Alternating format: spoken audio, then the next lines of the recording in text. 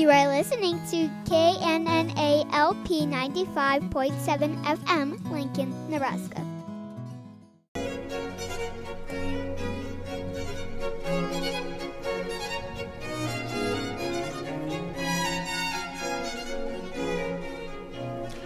There seems to be a perception among Christians that Lutherans are somehow against holy living or against good works. And yet in the Catechism we confess that we ask God's name to be holy among us, and that this takes place when the Word of God is taught in its truth and purity, and we as children of God lead holy lives according to God's Word. God says, be holy, be perfect, as I, the Lord your God, am holy and perfect. But does he really mean it? Stay tuned for Equipping the Saints with Pastors Clint Poppy and Adam Moline.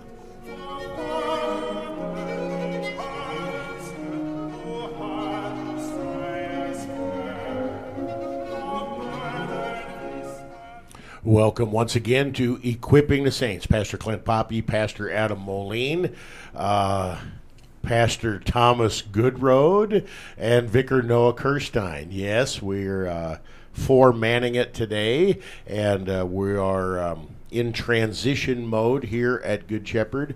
The out with the old, in with the new. Many people know that I am very, very close to my retirement.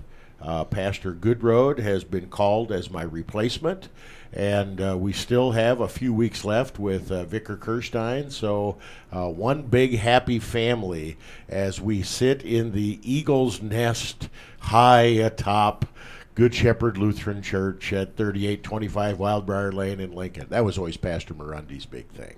We're in the Eagle's Nest. So a little flashback to the past there too. This is episode 62 of Equipping the Saints. We've covered lots of ground since we started this program a little over a year ago, and hope and pray that Pastor Moline and Pastor Goodroad continue to make new content and put it out for the hearers here on KNNA. What we're going to try to do here over the next several episodes is finish up our look at the book of James. We're going to start James chapter 5 today. Pastor, just to rebuttal, answer what you just said, coming up we are going to begin the book of Proverbs, Pastor Goodroad and I. So there's a little bit of a advertisement for what is to come, the book of Proverbs. So if you want to start reading it now, you would benefit greatly from that. Proverbs on Equipping the Saints? Yes, sir. All right. That will be good. That will be good. We will look forward to that. And there are many different approaches to the book of Proverbs, whether it be topical or verse by verse or whatever. I know some Christians, as a part of their daily devotional reading, read a chapter a day in the book of Proverbs, depending on the numerical date of the year that they're in or the month. So there's lots of different ways to look at that, so I'll look forward to that program. Yeah, we're planning on tackling it backwards in Pig Latin. So, is that Ipsne, Nusne? I don't know Pig Latin. I just can mock it. Well, welcome, Pastor Goodroad, and we're going to dig right in, James chapter 5. If you want to look at the previous episodes or listen to the previous episodes, you can check out our content on KNNA Theological Programming on any of your favorite podcast providers. And I believe we started our look at the book of James with episode, hold on just a second, I believe it was episode 44.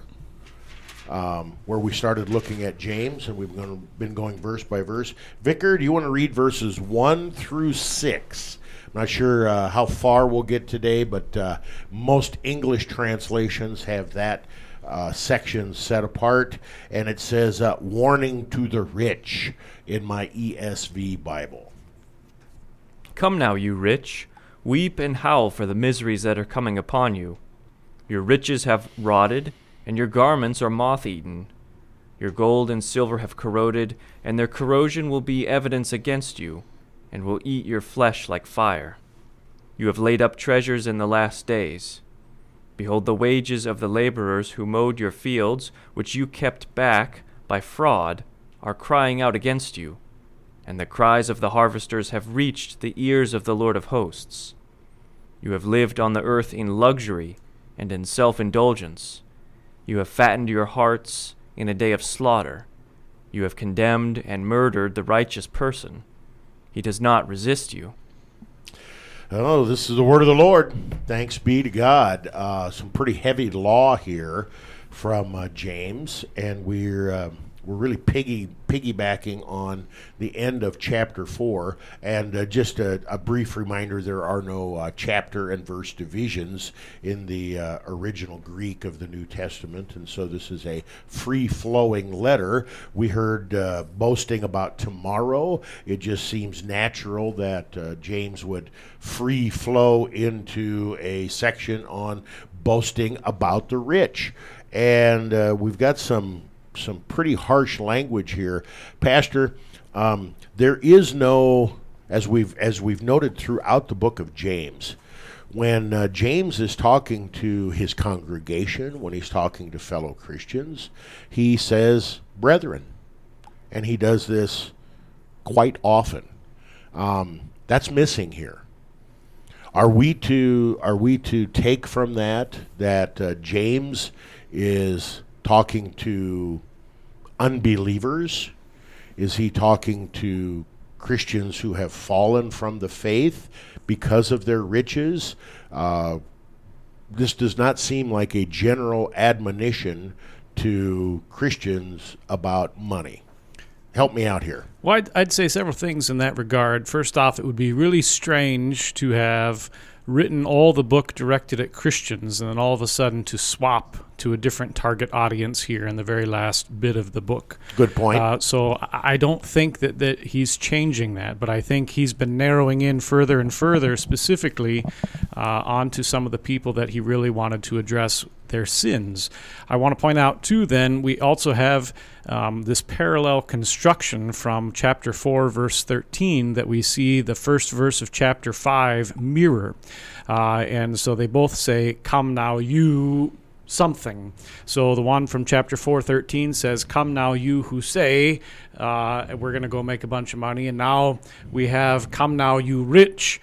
And so this parallel construction is a way to indicate specifically who you're talking about by saying different attributes of them each time. And you see that take place here in 5 verse 1. And so it's building off of what has come before, and he's narrowing in specifically.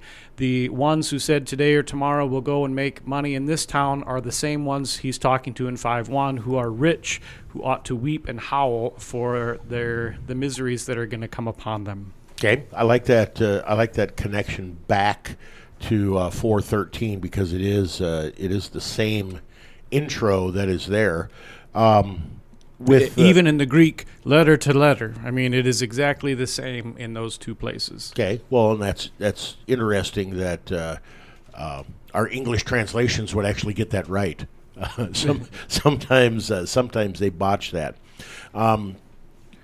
Lenski, and I've been working along with Lenski as we've been working through James, on page 645 of his commentary, says this: this section very appropriately follows the preceding one, which speaks of doing business and getting gain and planning it all without God. In fact, the whole of chapter 4, verses 1 through 10, regarding pleasures and friendship for the world, verses 11 through 12, regarding acting superior to the law, and verses 13 to 17, regarding forgetting God when making money, leads directly to this excoriation of the rich. Yet James is charged with patching heterogeneous pieces together. He found this paragraph somewhere and inserted it here. A redactor is also mentioned. Instead of recognizing that James follows the Old Testament and the preaching of Jesus, Jewish apocalyptic literature is cited in order to shed light on this paragraph and the next because of the parousia of the Lord and the last judgment are mentioned in them. Lenski is mocking them. his mocking them, that there is no redactor. He's been doing this all the way through the book. No, it's what a faithful pastor does, right? So when you look out at the congregation on a Sunday morning, not all the members are committing the exact same sins. And so as a pastor, you have to address all the things that are going on to the best of your ability. And you are not able to do it in every sermon or writing or letter or anything like that. And James has done this. So he's addressed those who are facing persecution. He's addressing those who are caught up in themselves. He's now addressing those who are rich. It's the same, in a congregation where you address those who live too long in social media, or those who are hateful towards their neighbors, or those who use bad language, or those who are committing adultery. You might bring a little bit of all of that into your sermon or your Bible study, and it addresses everybody so that all may be convicted of their sin and all may also believe in the gospel of Jesus Christ. I think that's an excellent point, one that you've emphasized all the way through this study, that James is first and foremost a pastor. And as a pastor, he is preaching to his congregation. And as he is preaching to his congregation, there is application to all Christians in every congregation, even to this very day. We've seen those practical applications very, very clearly. Come now, you rich, weep and howl, for your miseries are coming upon you. This seems like kind of an odd word picture, because generally when we think of the rich, we are thinking of those who are partying hardy, and who are celebrating and shouting in their drunkenness or in their richness or whatever. And now James says, weep and howl. Pastor Goodroad, Thomas, I'm going to call you Thomas for this program here, okay? Thomas, thoughts on that kind of turn of a phrase with regard to the weeping and howling? Yeah, I think that's very interesting, because oftentimes people who are very rich, they value what they have. They value the things here of this world. They will boast not in the Lord, as the Bible commands us to do. Rather, they boast in all the things that their money can purchase. And I think that's very telling of what's most important to them in their lives. You talk to a good lifelong Christian, goes to church every Sunday, and somehow they're going to bring the Bible into the conversation sooner or later. But whenever you're talking to someone who really cares about all the things of this world, that's what the focus is going to be on. So I think that's what this is talking about here. What do you think? I tend to agree. One thing, Vicar, I want you to weigh in here. When I think of weeping and howling, I'm reminded of those passages in Scripture where we talk about weeping and gnashing of teeth. When we hear that in Scripture, what is that generally a reference to? It would be the outer darkness, hell, the separation from God, some unspeakable horror that is befalling whoever is being cast into that outer darkness. And I'm sure the hearers of James' congregation are picking up on that wordplay as well. And this is where, if you've read through the book of James, as we've encouraged you to, if you get to when you get to the end of chapter 5, there's going to be a lot of talk about the parousia, the end times. And this is something for the Christian to look forward to, but for those who have rejected and despised God, that is a day of terror, torment, weeping, gnashing of teeth. Pastor Moline. Yeah, I'm going to disagree with you a little bit. The word that is used here in the Greek is kleio, and kleio isn't the word that is used when there's weeping and gnashing of teeth in hell, but rather it is used at the death of someone, or, for example, and I think this goes right along with it, when St. Peter realizes that he has denied Christ 3 times before the rooster crows, he runs away weeping. It's that sort of a weeping, which I think welds itself well in this sermon, that James desires the rich people to be repentant of their sin and to acknowledge it and to have that contrition for it. It's that sort of a weeping that's taking place. I'll let you disagree with me. We'll pick up a little bit more on that when we come back. Equipping the Saints, don't change that dial. You are listening to KNNA LP 95.7 FM, Lincoln, Nebraska.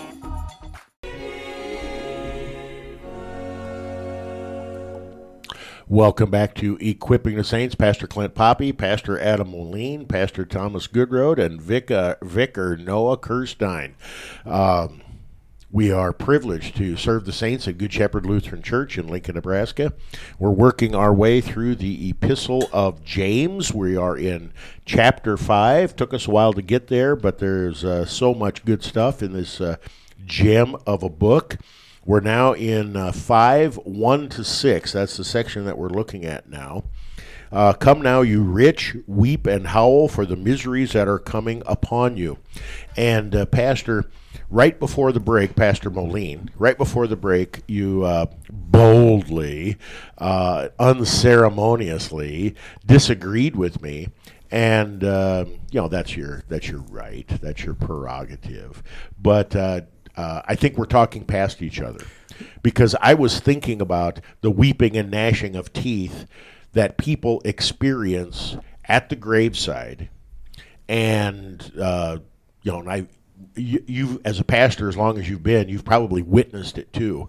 When people have no hope, when people have no assurance of the forgiveness of sins and life everlasting, there's nothing left but terror. There's nothing left but weeping and gnashing of teeth. And I made the jump from the weeping and gnashing of teeth, the hopelessness of that weeping and gnashing of teeth, to the end, the final, burning in the abyss, all that. So I don't think we're that far off. I was just making kind of a theological jump there, and didn't make myself as clear as I could have. So sounds good. I think we're on the same page. So let's look at verse 2. James 5, verse 2. Your riches have rotted, and your garments are moth-eaten. Pastor Moline, you have many times throughout our study of the book of James talked about how James was echoing the words of his brother Jesus. And it seems to me that these words are pretty similar to some of the things that Jesus says in the Sermon on the Mount with regard to where your riches are. Is this another one of those connections there in James 5, verse 2? I think it is. I think it's another place where he's making a reference to the words of Christ himself. In chapter 6 of the Gospel of St. Matthew, Jesus says, "Do not lay up for yourselves treasures on earth, where moth and rust destroy, and where thieves break in and steal, but lay up for yourselves treasures in heaven, where neither moth nor rust destroys, and where thieves do not break in and steal. For where your treasure is, there your heart will be also." And you see those words both there. You see riches, you see moths. You got that whole idea that's taking place here. James is quoting his brother Jesus. And we see this. We've seen this throughout the book, and I think this is further testimony to the identity of James, further testimony to how he knew the teachings of Jesus, his brother. He taught them, he lived them, and applied them to his hearers on and on. Oftentimes we think back to the Sermon on the Mount, and that was the exact place I was thinking in Matthew 6. But Jesus talks about the foolishness of riches, the potential evil of riches, and the danger of not being rich toward God in the Gospel of Luke as well. And that's, for a lot of reasons, that's just not as familiar to us. And so this is not just a Sermon on the Mount reference, but it is in several other places as well. Let's see here. Lenski says, Paul tells the godly rich how to treat and use their riches in 1 Timothy 6:17-19. They are to employ them for good works. Such wealth does not rot. And I think that's an interesting point too. If I have paper money which was not in use at that time. Am I right, Pastor? It was not. They had coins, obviously, but the value of the coin was actually really related to the value of the precious metal that was in there, which is part of the collapse of the Roman society, is when they inflated it by lessening the amount of precious metal in there and replacing it with cheap metal, much as is happening with our paper money today. And sorry to throw that in there. gold or silver, copper, these metals, they do not rust. They do not fade away. They last for a long, long, long, long time. And so we've got a word picture here. Excuse me. We've got a word picture here talking about riches that are true, riches that last, riches, and ultimately the richness and the riches that God gives us that last forever are Christ. The forgiveness of sins, eternal salvation. And in Timothy there, 1 Timothy 6:17-19, Paul is exhorting Timothy to preach the riches that continue on forever, the good works that flow from faith. Anything else on verse 2, or can we move on? No, I think the garments that are moth-eaten as well, that just kind of reinforces the point that you've been making too, that if you really value something good, like a good confession, there's nothing that can take that away from you. There's nothing that can eat any holes in your good confession, the Word of God. It is going to last forever. It is completely perfect, given to us by God. I like that word picture. Nothing can eat any holes in your good confession. I'm going to probably steal that one. All right, verse 3. Your gold and silver have corroded, and their corrosion will be evidence against you, and will eat your flesh like fire. You have laid up treasure in the last days. Pastor Moline, help me out here. Seems like we've got a couple of competing metaphors going on in verse 3. Well, I don't know that we do. I mean, you see again, these things that are in this world fall apart and wear out. And if your trust is in them, right? If your trust is in your riches, your wealth, your fancy clothing, your fast car, big house, whatever it is, as those things fall apart and ultimately will be destroyed on the last day when the world is destroyed by fire, the same is true for you in your flesh. If your faith is in those things, you also will be destroyed by fire on the last day, world without end in that fire. Help me out here, guys, with regard to the ESV says corrosion. I think that's the word for rust, if I remember right. Also poison? Rust or poison. That is a really, really interesting connection there. And, you can have a piece of metal, and again, I think James is purposely doing, the gold and the silver will rust, even though we know gold and silver don't rust. He's making a point. They're not going to last. They will be like poison to you. They'll corrupt your soul if you worship them as you would a god. But this whole thing with rust, if you have a piece of metal, it takes only minutes for unprotected metal to start rusting. And I have seen this. You have a piece of metal, you're getting it ready to paint, and you sand it, you buff it, whatever. And if you're delayed even a few minutes, when you come back, there's already a fine coat of rust on there. You got to start all over. That rust is evidence that something is dying, something is corroding. An inanimate object like a piece of metal can't die, but the corrosion shows that it's not going to last forever. And I think that's a marvelous, marvelous word picture here. The things that we value are corroding, they are rusting, they are like a poison for our soul. Am I making that too strong, Pastor? No, and I think the weird thing about it is, gold doesn't do that. That's why your wedding ring is made out of gold, because it won't corrode or rust. It might get dirty, it might get scratched, but it doesn't do that. But in God's promise in the end times, those things will be destroyed. Silver is a little different. It tarnishes, right?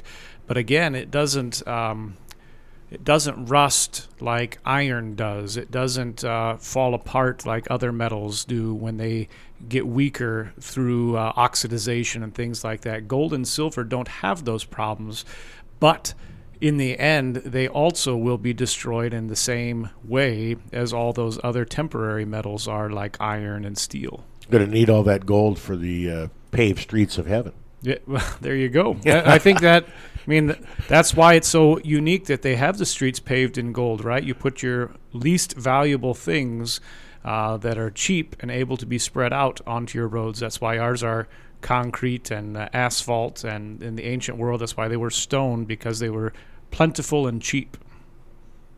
Great word picture. James doesn't stop there. In verse 3, he says, they will, your gold and silver, all that kind of stuff, will eat your flesh like fire. That's a pretty powerful word picture, Thomas. What's going on there? Well, I think it says their corrosion will be evidence against you and will eat your flesh like fire. So it's talking about the corrosion of this. This is evidence against the person who loves the gold and silver. In other words, this is talking about someone who completely trusts in the things of this world. See, look at how this gold and this silver is corroding. It is wasting away. Like you said, something is dying. This is just like you and your soul. If you do not put your trust in the Lord, that's what he's talking about here. This is a reflection on you. So put away all these things, this lust for worldly objects, and rather put your trust in the Lord, the one who will make your soul not be consumed by fire, but rather live in eternity in the presence of God. I think the picture here, well said, by the way, I think the picture here of both rust and fire in the same verse points to the destroying power of rust, corrosion, the destroying power of fire. And James is hitting the topic from two different ways, but he's saying exactly the same thing. This last phrase, Pastor Moline, on here, you have laid up treasure in the last days. Is he talking about you've laid up the wrong treasure, gold and silver, for the last days? Or is he saying, you Christian, you know better? You haven't laid up gold and silver. You've laid up the right treasure for the last days. How are we to take that last phrase? Well, I think that's the beauty of that particular phrase, is and that's why it's such a great thing to use in a letter like this, or perhaps in a sermon, is that it's a law and gospel sort of a thing. It depends on where your faith is. It can go either direction and either condemn you or also be your promise in Christ. And your faith, your trust, your belief in where you stand yourself is actually the determining factor in that. And I think that connects us also back to the part you quoted before from Matthew 6. Sorry, just lost my place for a minute. Matthew 6, where don't store up for yourself treasures on earth, but store up for yourself treasures in heaven. I think a great parallel there. We need to take a break. Equipping the Saints. We'll be right back. You are listening to KNNALP 95.7 FM, Lincoln, Nebraska.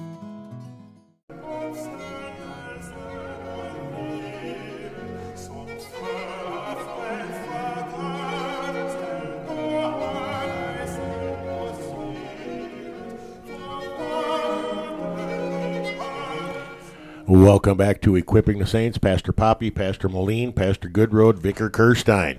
We are working our way through the book of James. We're in chapter 5. Vicar, would you want to refresh our memory with those first 6 verses of James chapter 5? Come now, you rich, weep and howl for the miseries that are coming upon you. Your riches have rotted, and your garments are moth-eaten. Your gold and silver have corroded, and their corrosion will be evidence against you, and will eat your flesh like fire. You have laid up treasures in the last days. Behold, the wages of the laborers who mowed your fields, which you kept back by fraud, are crying out against you. And the cries of the harvesters have reached the ears of the Lord of hosts. You have lived on the earth in luxury and in self-indulgence. You have fattened your hearts in a day of slaughter. You have condemned and murdered the righteous person. He does not resist you. The word of the Lord, thanks be to God. Harsh words of law here, words of warning, warning for the Christian to not get too closely attached to the things of this world, to riches, to gold and silver, things that sometimes will lead our hearts astray from the one true God, Father, Son, and Holy Spirit, and lead us to do all kinds of evil and wicked and nonsensical things. Before we leave verse 3, Pastor, you have laid up treasure in the last days. Can you explain to me what these last days are that James is referring to? And we've been having technical difficulties here all along, so I'm not sure what that just did in the midst of our program, but bear with us. That's all I can say. Last days. Yeah, well, you're in them. That's why we're having technical problems, right? That's why the world looks like it's falling apart. That was really good. See how I do? That's why you pay me the big bucks. You should do a radio program on the wisdom of Proverbs. That would be really good. Yeah. If only I had a partner to help me go through that book. Hey, what are you up to? Hey, we should look into that. Sorry, go ahead. No, the last days are now. We're in them, and they will continue until. At God's good timing and His wisdom, He brings the world to an end, Christ returning on the clouds with the angels and the trumpet call, and the world will be purged and destroyed by fire, and a new creation brought about where we will be bodily raised to live forever. We are ever drawing closer to that. Every moment we're closer to that. It is coming soon and very soon, and repent lest ye likewise perish when that day arrives. Well, Pastor, with regard to this last day kind of mentioning here, it's you have laid up treasure in the last days. The last days is different from the last day. Am I correct? When we're talking about the last day, we're talking about the end of the world, Christ's power and might coming in glory, and the last days are these days leading up to the last day. Am I making a mountain out of a molehill here? No, I think that's kind of what I said, is that we are in the time that is headed that direction, and things are falling apart and breaking, and the end.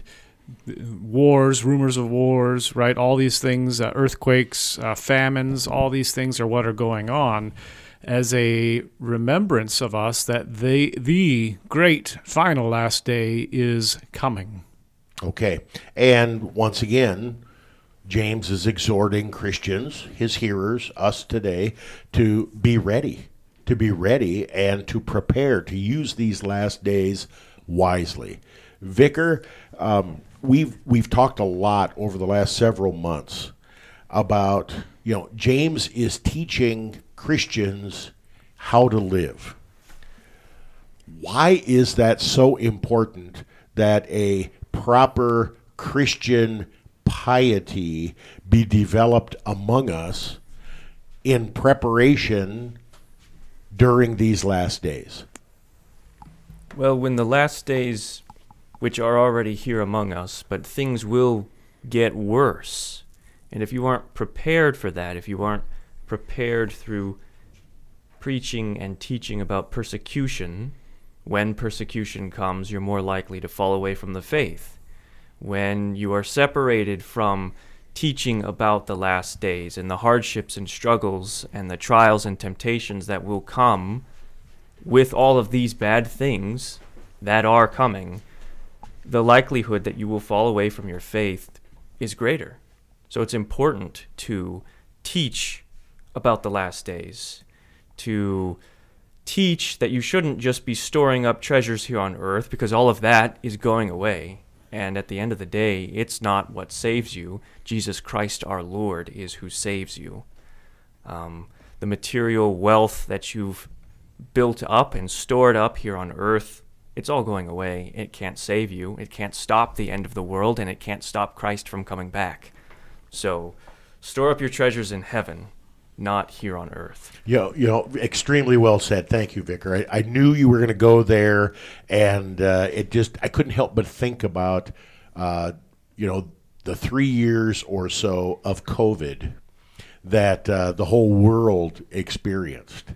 And, the panic and the shutdowns and the government handouts and the mass inoculations and all of these things that happened for a disease that, when you compare it with diseases in history, like the plague and things like this, was relatively pretty minor.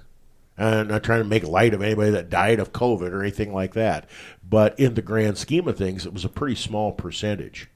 And people have said repeatedly, the way our country, the way the world handled the COVID crisis, if something happens in the future that is worse, that does not bode very well. We weren't prepared. We didn't handle it very well, all these kind of things. You take that word picture, you take that example, and you apply that to what we're talking about here. We're not talking about, where am I going to get my next paycheck from, or will Netflix be available so I can look at my next binge, that kind of a thing. We're talking about eternal life.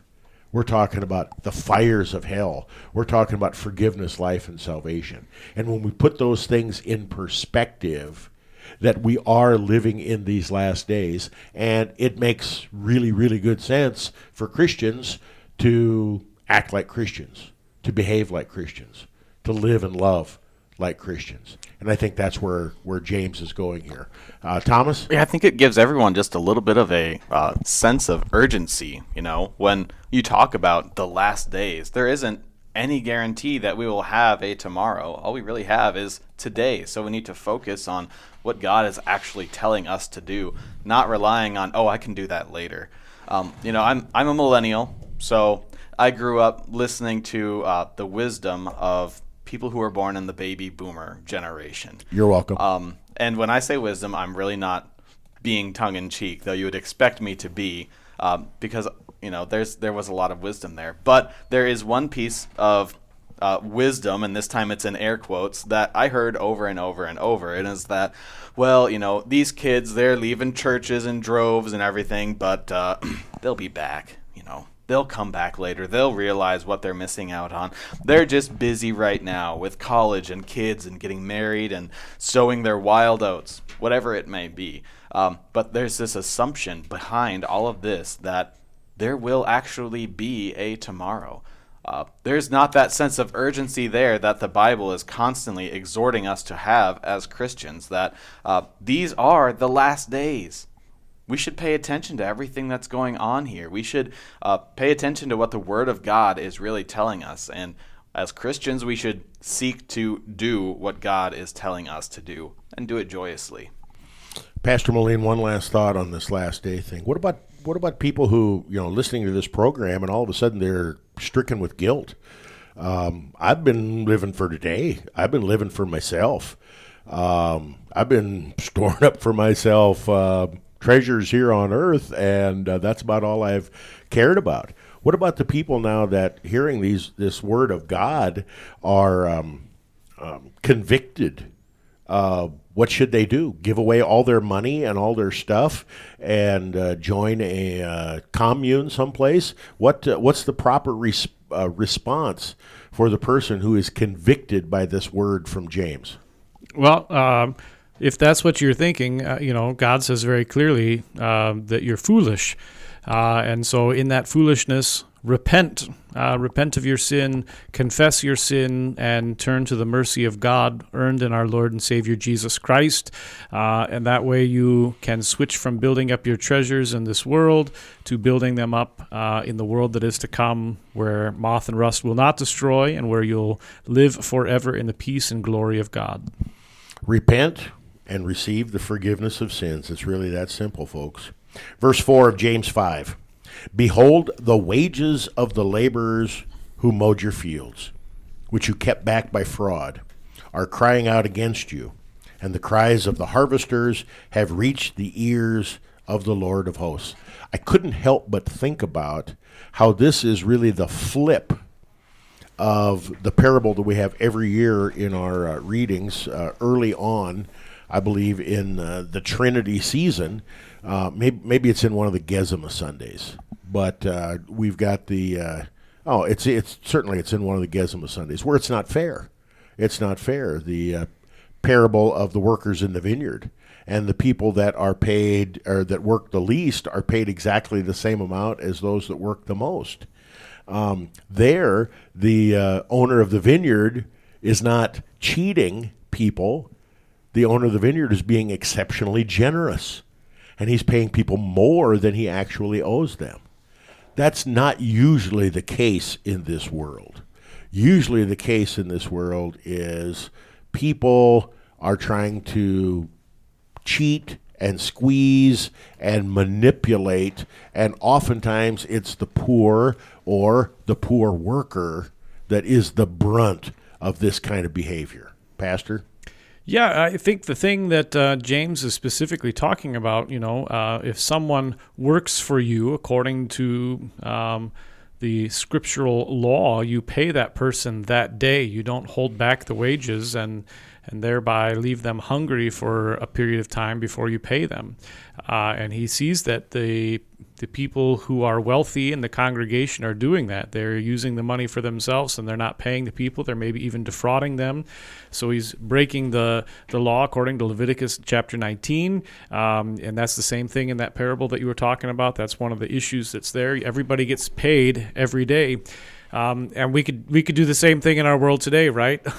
Did you ever think that the church would own an organization that collects interest from churches, right? That you have a mortgage and people collect mortgage from congregations, collect interest from that. You mean that organization that we advertise in our weekly news and notes here at Good Shepherd? Maybe that's like something that should be rethought. Actually going contra or against the scriptures in the practices, you know what I mean? And James is calling them out and saying, this is not appropriate, you shouldn't do it, and maybe we should do more of that ourselves. I think you hit on a good topic there, Pastor, and one that will come up in the book of Proverbs as well. So we'll plant the seed there. Equipping the Saints, James 5. We'll be right back. You are listening to KNNA LP 95.7 FM, Lincoln, Nebraska.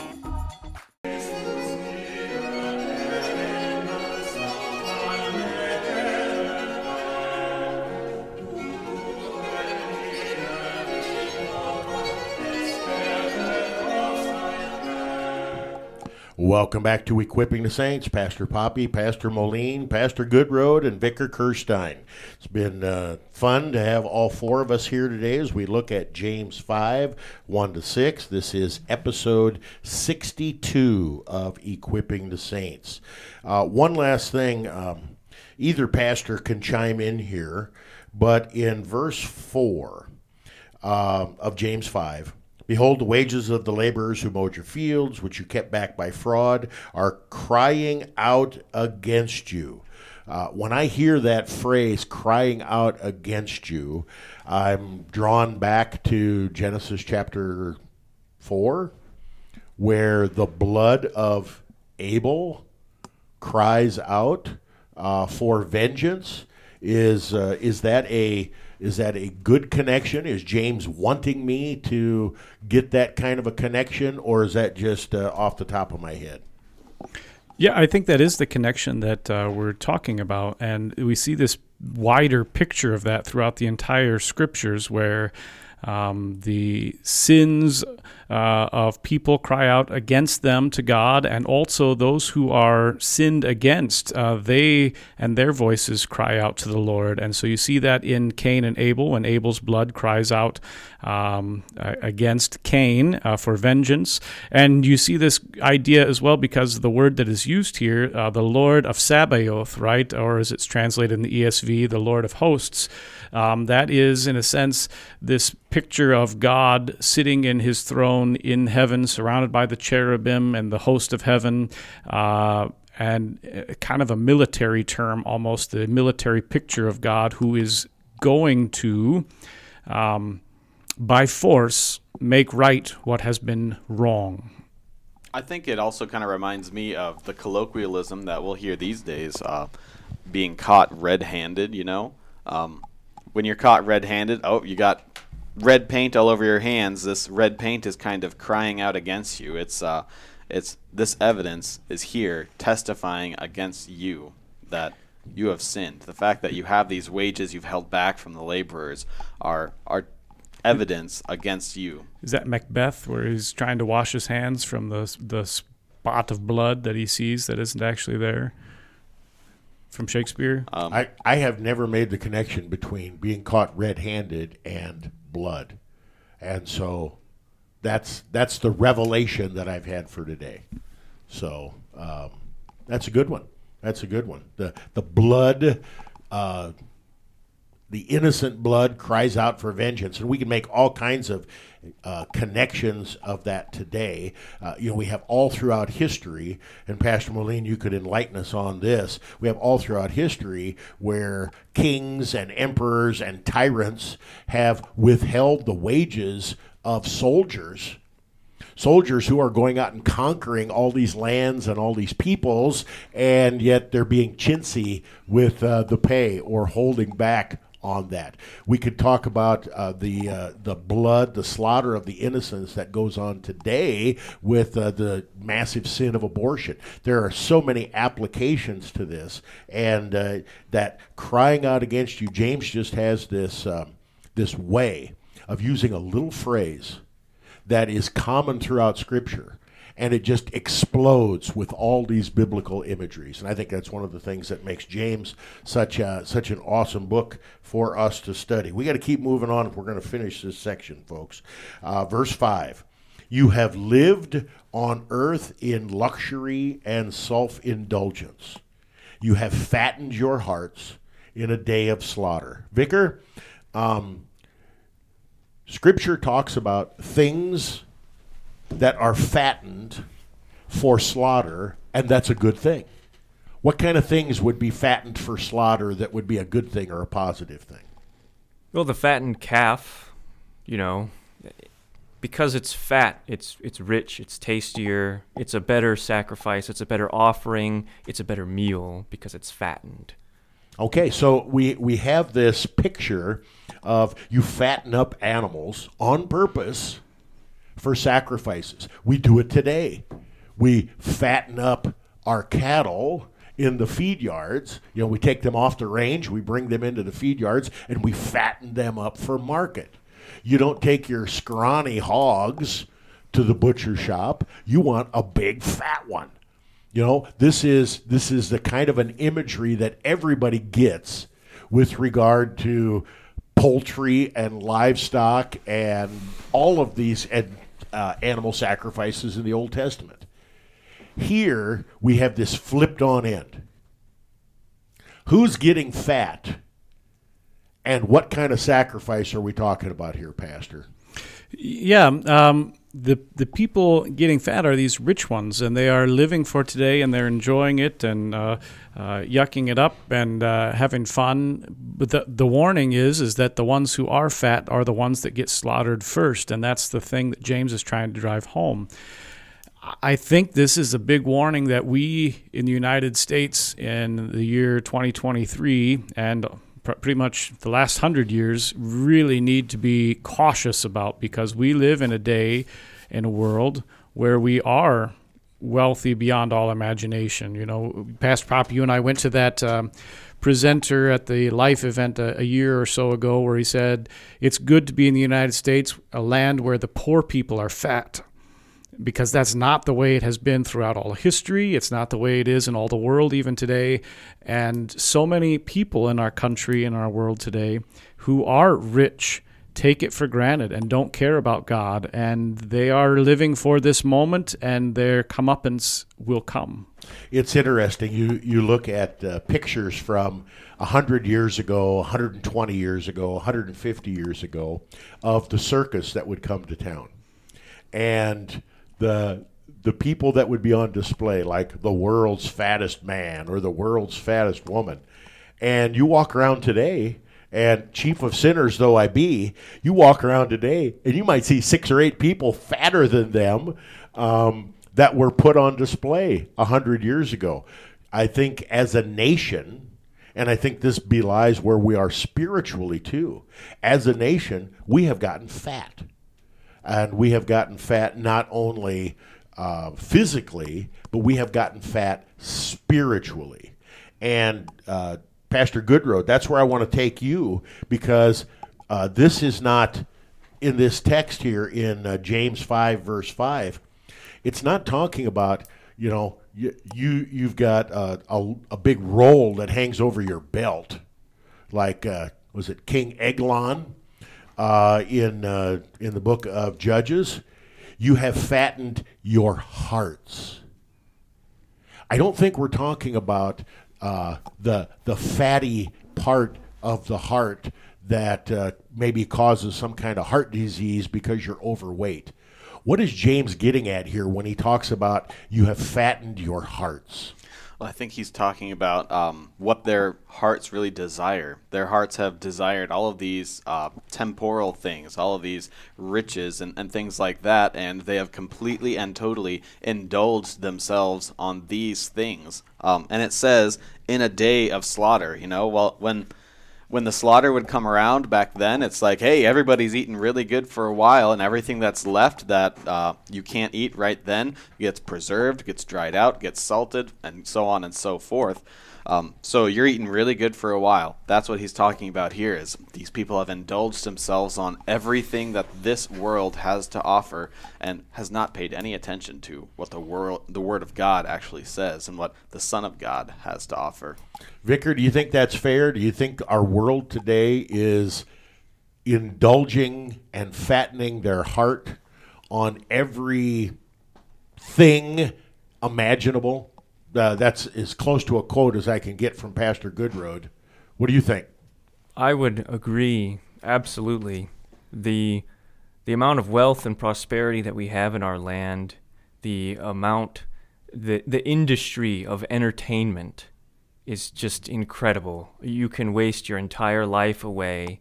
You can get good food cheap, relatively.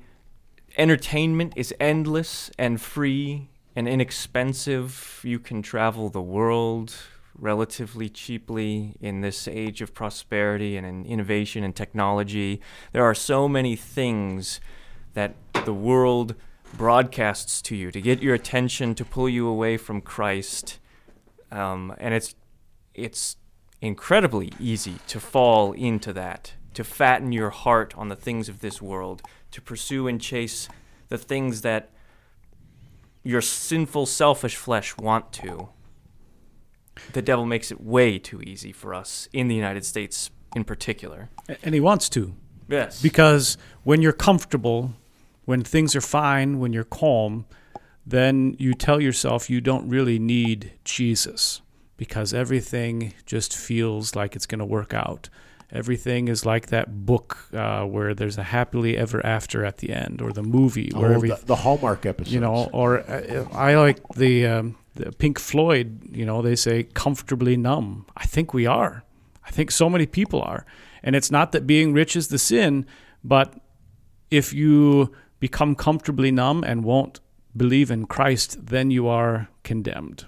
There was a Harrison Ford, Brad Pitt movie from a few years ago about the Irish and the Civil War struggles, the Irish Republican Army and all these things. And Brad Pitt comes, shirt-tail relative, lives with Harrison Ford. Harrison Ford's a cop. And it's a real, I can't think of it. You can Google what I've just told you on the plot, and you can figure it out. But at the end of the movie, when you're not really sure who's going to live and who's going to die, Brad Pitt looks at Harrison Ford and said, "This is not an American movie, or this is not an American ending. This is an Irish ending. Americans always have happy endings." Most of the world realizes that's not the case. And I think that's a really, really good way to look at this. We have grown fat, and even the tiniest little bit of inconvenience causes us to howl and to scream about how mean or unfair God is. And we need to repent for that. Verse 6, I think, emphasizes what we've been talking about. You have condemned and murdered the righteous person. He does not resist you. Lenski goes in great detail talking about this is not specifically about the righteous person, Christ, but how in our world today, those who are upright, those who are righteous, those who are Christians are often the ones who are the brunt of everyone else's attack. And they are murdered either physically or whatever way the world attacks us. And what does the righteous do? The righteous stays righteous. He doesn't attack. He doesn't lash out. Pastor, final thoughts on this section 5, 1-6? I think, would that all of us were as good at preaching and writing and getting to the heart of the matter as St. James was. I think that would benefit all of us greatly in our ministries. Amen, brother. Amen. Amen. We are going to bring things to a close. This has been episode 62 of Equipping the Saints, James 5, 1-6. We'll be back as we continue to finish out the book. God's richest blessings in Christ.